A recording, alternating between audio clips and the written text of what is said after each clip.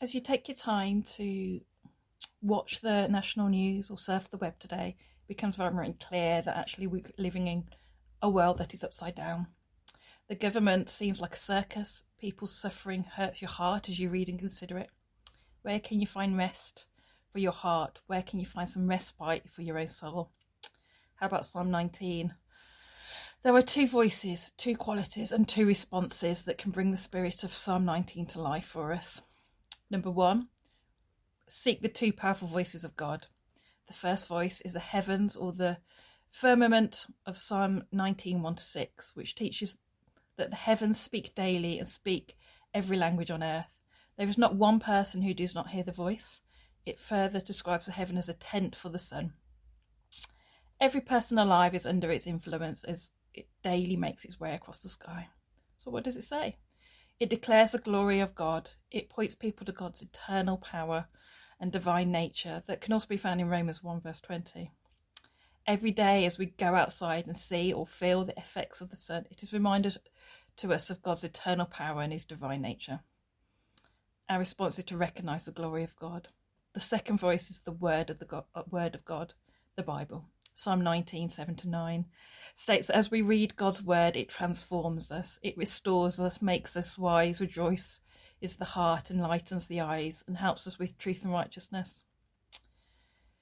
And number two, to explore the two qualities of God's word. The first quality is intrinsic value, Psalm 19, verse 10, which states that God's words are the greater value than gold. Than ever, even an amount of pure gold, they bring greater delight than honey, than even the sweetest honey from a honeycomb. The psalmist in this case used two variable objects to describe the intrinsic value of the Bible. It is of far greater worth than great amounts of the finest gold, sweeter and more desirable than the finest honey. When it was written, a lot longer than when all the sweets and chocolate of today, honey was a delicacy. And here it says that God's words are even greater delight than this. The second quality is personal value. Psalm 19:11 teaches that by them you are warned, or in other words, reminded, instructed, and in keeping them through obedience there is great reward. So the Bible provides us with two incredible benefits. We receive a warning to help us guide our heart and guide and guard your heart and life. Plus, you receive great reward when you follow what the Bible teaches. This instruction and reward, of course, begins with Jesus.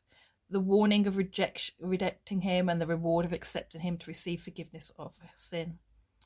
However, the instruction and reward are actually so much greater as the Bible's teaching touch every part of life.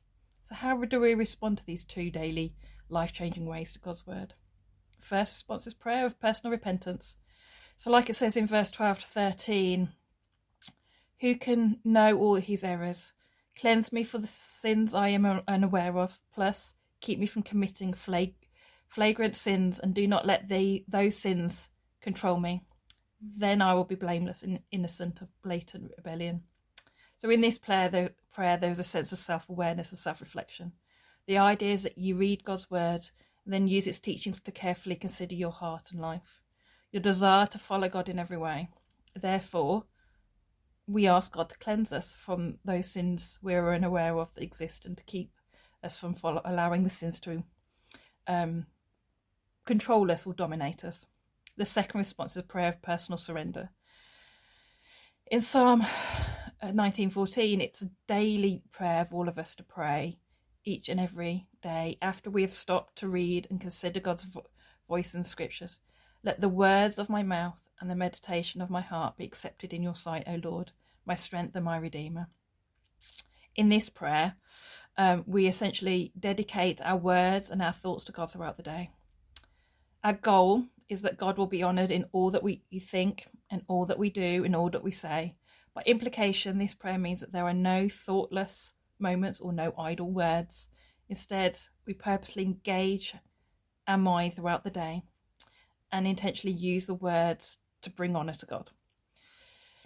Our thoughts reflect a spirit of worship that comes from our love of Christ. Our words demonstrate a love of Christ and a love of others as we seek to encourage, enrich and embolden others.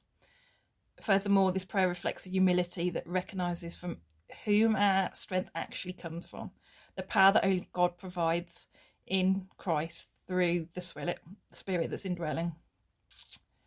So, as I reflect on this, I want to live today in awareness of the two voices of God, two qualities of the word and the two responses to the word.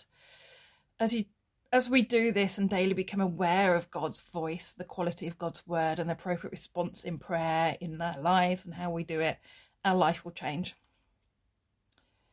It is impossible to reflect on God and his word, to increasingly desire his word and to pray in reflection of God's word without changing to become more like Christ.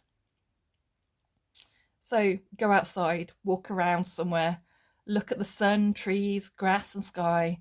Remind ourselves of God's voice. Take our Bibles or our Bible app and read some of our favourite scriptures. Write out the Psalm 19, 12 to 14. Read it every day in prayer to God. Rehearse it throughout your day and read it before bed as a nighttime prayer. At night you might add, and the dreams of my night to the prayer if you want to. Before long we will have memorised it and it will become a daily part of our prayer life. I think this psalm is very much one to remind us that even though we go on a daily journey every day with our normal routines, whether we've got kids, whether we've got work, school, food shopping maybe, or watching TV, or reading a book, or meeting friends for coffee or lunch, that actually everything that we do, everything we think, everything we say has an implication on our relationship with God. And I'm very much aware that, you know, when I'm very much wrapped up in my work or in something that I'm doing, that I don't always put God first. And it is very difficult to then think that my life is going to be better, that actually what I'm doing is going to be Christ-like all the time.